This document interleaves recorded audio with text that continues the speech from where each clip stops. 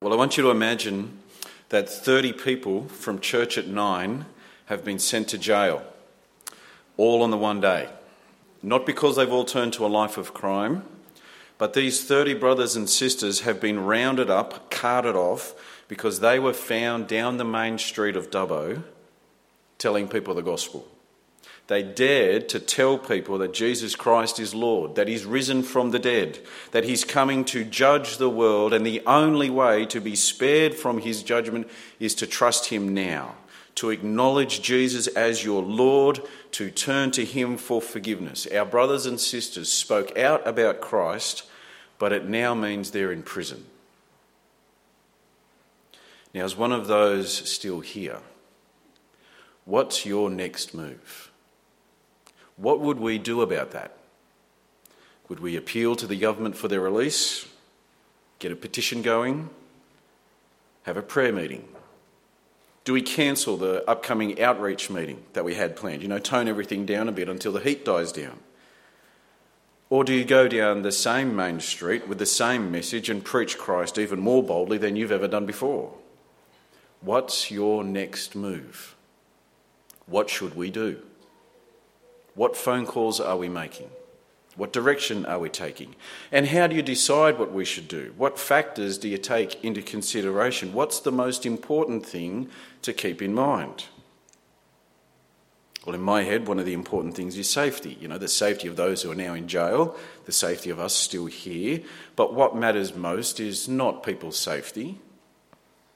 And it's not that justice gets done. It's not even that our brothers and sisters get out of jail. So what is the most important thing? What matters most is that Christ is preached. That's what the Apostle Paul spells out for us in our verses this morning. What I've just described was actually happening to Paul when he wrote the letter to the Philippians. Paul himself had been thrown in prison for telling people about Jesus, and he's writing to the Philippians to let them know it's all okay. Because him being in prison has seen Christ preached more and more, and that's what really matters.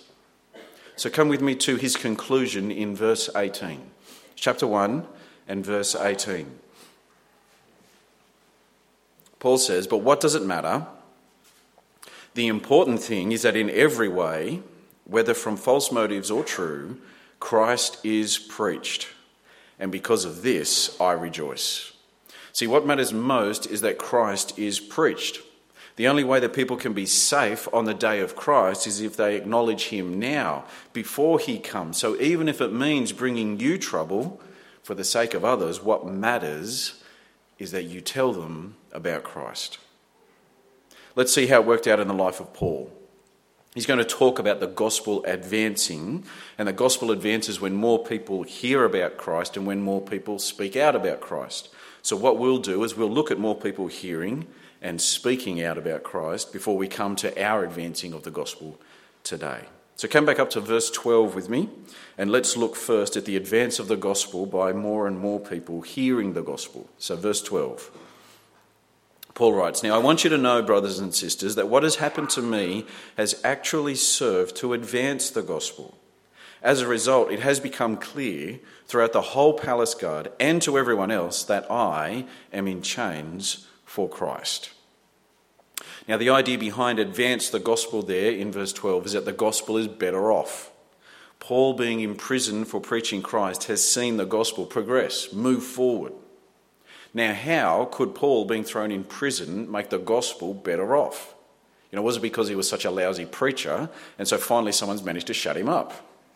Well, no, it wasn't that. Verse 13, the gospel has advanced through Paul being thrown in prison because more people are now hearing about Christ. The whole palace guard now has heard about Christ, and everyone else that's there. Now, we're not told exactly how that's happened, but as a result of Paul being in prison, everyone in the whole palace guard has now heard about Christ. Paul's imprisonment has seen the gospel advance because more people heard about Jesus. Now, before we move on to thinking about more people speaking out about Christ, please notice Paul's perspective here. The guy's been thrown in prison. Now, I don't know about you, but I don't really fancy going to a civilised Australian prison, let alone a first century Roman one. Paul preaching Christ, he's landed in jail, and how does he look at what's happening to him now? In terms of the gospel of Christ. Is what's happening to him helping to advance the gospel? If so, he'll take whatever comes. More people hearing about Jesus is the lens through which Paul views life. Everything in life is about Christ, no matter what's happening. Even imprisonment, everything is understood in terms of what good is happening for the gospel. And the same should be of us. Whether it's how we think about when we get persecuted, or whether it's an illness that we might contract, a job promotion that we get, whatever, how we understand everything should be in terms of how can this advance the gospel? Because what matters most is that Christ is preached. Which leads to the obvious second way that the gospel advances, and that is by more and more people speaking about Christ. Paul in prison saw more people hear about Christ. It also saw more and more people speak out about Christ. So have a look now at verse 14. Verse 14, because of my chains, most of the brothers in the Lord have been encouraged to speak the word of God more courageously and fearlessly. Now, I don't know about you, but that sounds a bit weird to me. I mean, Paul he's landed in hot water for telling people about Jesus. So what do other people do? They go and tell even more people about Jesus. It's asking for trouble. They knew that Paul's in prison for preaching Christ, so if they preach Christ, there's a good chance they'll end up in jail too. But somehow, Paul's chains for Christ only gave them more confidence to join him in preaching Christ. Now, why would they do that? Gluttons for punishment? Or did they have reckless personalities? They just lost their marbles? Why would they risk things like this? Well, Paul tells us, and there are two reasons why these people proclaimed the gospel more courageously. One group of people, they wanted to take a stand with Paul. The other group, can you believe it, they preached Christ because they wanted to cause Paul even more trouble. Look at verse 15. It is true that some preach Christ out of envy and rivalry, but others out of goodwill. The latter do so out of love, knowing that I am put here for the defence of the gospel. The former preach Christ out of selfish ambition, not sincerely, supposing that they can stir up trouble for me while I am in chains. So one group are preaching Christ along with Paul out of goodwill, out of love, we're told.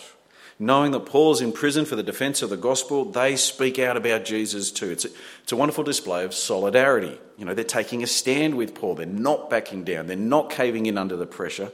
They're willing to receive the same treatment. It's a case of when someone's doing it tough, you want to help them out. So last week we hear of Bryony's dad suddenly dying and she's got to rush off to Western Australia. Then we want to help the family out. We're quick to provide meals for Jed and the girls. Or it might be that, you've got a friend of yours and you discover actually they're really seriously ill and might mean a number of trips to Sydney. It's going to be tricky getting the kids to and from school. There's going to be all manner of complications and you just want to do what you can to help them. Well, these brothers and sisters have heard that Paul's doing it tough and they want to do what they can to help him. And so what do? Verse 16, out of love, they preach the gospel. Because the best thing they can do for Paul, given that he's in prison for preaching Christ, is to preach Christ all the more. Because what matters most is that Christ is preached. And then you've got the other group, the ones speaking out even more about Christ, but this time, verse 15, out of envy and rivalry. Or verse 17, selfish ambition, thinking they can stir up trouble for Paul. It could be that they're thinking that if Paul's in prison for speaking out about Christ, then if even more people preach Christ, then maybe the authorities will punish Paul even more to try and stop the advance of the gospel. Not sure how it all works, but these people are a bit off-putting, aren't they? They're not taking a stand with Paul, they're wanting to make trouble for him. Like being in prison is not trouble enough. I mean, who needs enemies when you've got friends like this? Something's not right in all this, is it? And yet the remarkable thing is Paul doesn't seem to care. Sure, their motives aren't pure. Sure, they're troublemakers, but at least they're preaching the gospel. And what matters most is that Christ is preached. Verse 18, but what does it matter? The important thing is that in every way, whether from false motives or true, Christ is preached. And because of this, I rejoice. He's got remarkable clarity, hasn't he? The guy's in prison. We'll see next week there's a possibility he might even be executed. But not only is Paul in grief with the authorities, some of the believers are trying to stir up trouble for him, but Paul is adamant, it's all good. So long as Christ is preached, I rejoice. More people speaking out about Christ, that's what matters. That's the important thing. So don't worry about my imprisonment. My chains have served to advance the gospel. What matters most is that Christ is preached. That's happening more and more because I'm in prison, so I rejoice.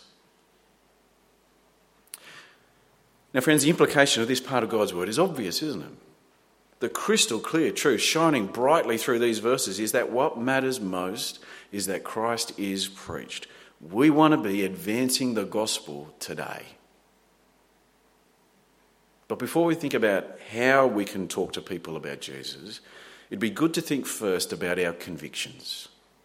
Because I could prattle on for the next 5 minutes with some ideas about how we can go about telling people about Jesus, but if we're not genuinely convinced of why we would do that, then it won't make any difference at all, will it? So, brothers and sisters, I want to encourage you first in taking hold of the truth that the day of Christ is coming. Because that's what Paul springboards off from verses 1 to 11. Do you remember last week?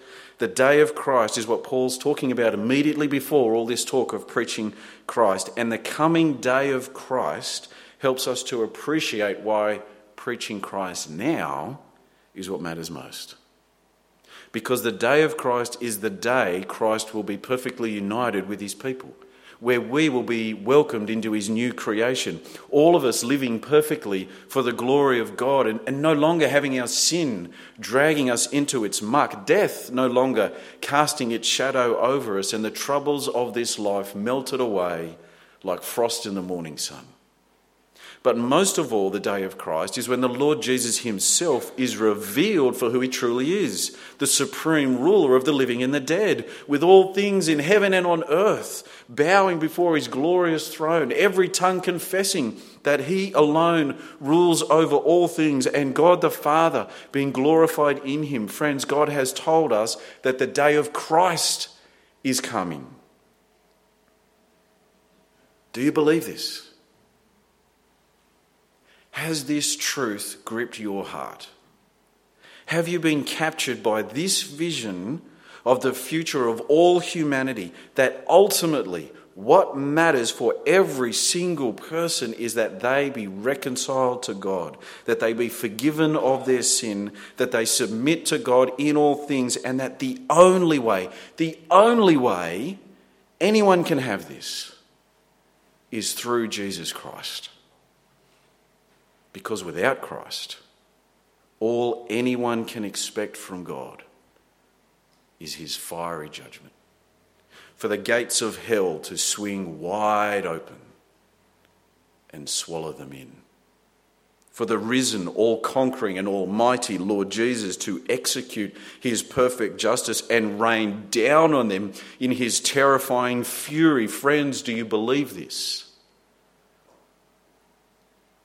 So that now what matters to you is that Christ is preached. Penn Jillette is half of the comedy magic duo Penn and Teller. A few years ago, after one of their shows, someone from the audience came up to Penn and thanked him for their performance and then handed him a Bible. There was a note inside and some phone numbers if Penn wanted to chat further, and then the fellow walked away. Now, Penn is an atheist. He doesn't believe that there's a God at all. But this is what Penn had to say about this guy trying to convert him to Christianity. Penn said, "I've always said that I don't respect people who don't proselytise, that is, try and convert people to their religion." He says, "I don't respect that at all. If you believe that there's a heaven and a hell, and people could be going to hell or not getting eternal life, and you think that it's not really worth telling them this because it would make it socially awkward, how much do you have to hate somebody to not proselytise? How much do you have to hate somebody to believe everlasting life is possible and not tell them that? I mean, if I believed beyond the shadow of a doubt that a truck was coming at you and you didn't believe that that truck was bearing down on you, there's a certain point where I tackle you. And this is more important than that.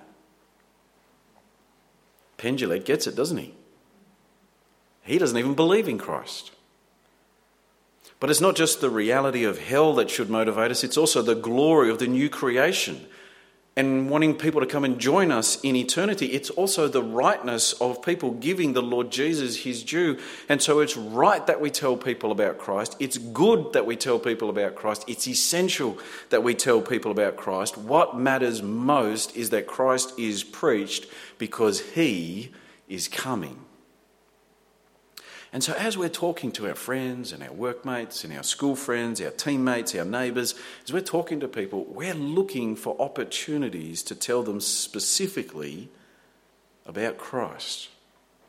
We want to do more than tell people we go to church. It's a nice start, but they need to hear about Jesus, because what matters most is that Christ is preached. And we want to do more than tell people that we believe in God, because so do the Muslims and the Hindus and a whole bunch of others. We need to tell people about Jesus, because what matters most is that Christ is preached. And we want to do more than let people know that we're Christian. That's not a bad thing to tell them, don't get me wrong, but what people need to know is who Christ is, because what matters most is that Christ is preached. And we want to do more than live a godly life in front of people. Being godly is a good thing, obviously, but what people need to hear is Christ, because what matters most is that Christ is preached, because it's the day of Christ that's coming. It's not the day of those who go to church or the day of those who say they're Christian. It's the day of Christ, and the people around us need to hear of him, so let's go and tell them. If you don't know anyone who's not a Christian, then go and meet some. Say hello to your neighbours. Join the bowls club. Go and sit next to someone who's on their own in the food halls in one of the shopping centres. Just do something to meet new people. You have the words of eternal life. Go and share them. Or if you have friends and neighbours that you know that aren't Christian, then think about what's the next step to talking to them about Christ. Every now and then we'll run events here at church to help one another, let our friends know about Jesus. But don't make the only thing you invite your friends to be our outreach events. Invite them to go to the movies with you, or to come over for dinner, or to join in your kid's birthday party. Because if the only thing we invite people to is our outreach events, then they'll get the feeling that the only reason you're interested in them is as a project. You're trying to get them to come to church or something. But we're talking about real people. So love them as real people. Share life with them. And into their lives, you can speak the truth of Christ to them. Now, will this take time? Of course it will. But what matters? Your leisure pursuits? Your social comfort? No. What matters most is that Christ is preached. And lastly, an encouraging word to those who are already deeply convicted by all of this. You're looking for opportunities to share Jesus with people. You pray that people will hear of Christ and become Christians. You know that the majesty and the goodness of the Lord Jesus, it demands that all people all over the world hear about him. And you regularly find yourself talking to all sorts of people specifically about Jesus. Friends, if that's you, maybe you need to think about how you can do this even more. Maybe you could think about giving up one afternoon of work a week to teach Scripture. Maybe you could take a day off work each week to just walk up to people in the park or at shopping centres to tell them about people. Maybe you could move towns. Maybe you could move countries. There's a whole world out there, billions of people who don't know Christ and aren't ready for when he comes. Maybe you could go to some of them to tell them about Jesus. Now, don't get me wrong, there's plenty of people here in Dubbo we haven't reached with the gospel yet, and we'd love your help, but maybe for the sake of Christ, you should consider leaving and being equipped and going elsewhere for the express purpose of telling as many people as you can that Jesus Christ is Lord. Because, friends, for all of us, for every single one of us, the important thing is that in every way, whether from false motives or true, Christ is preached. And because of this, we rejoice. Let's pray.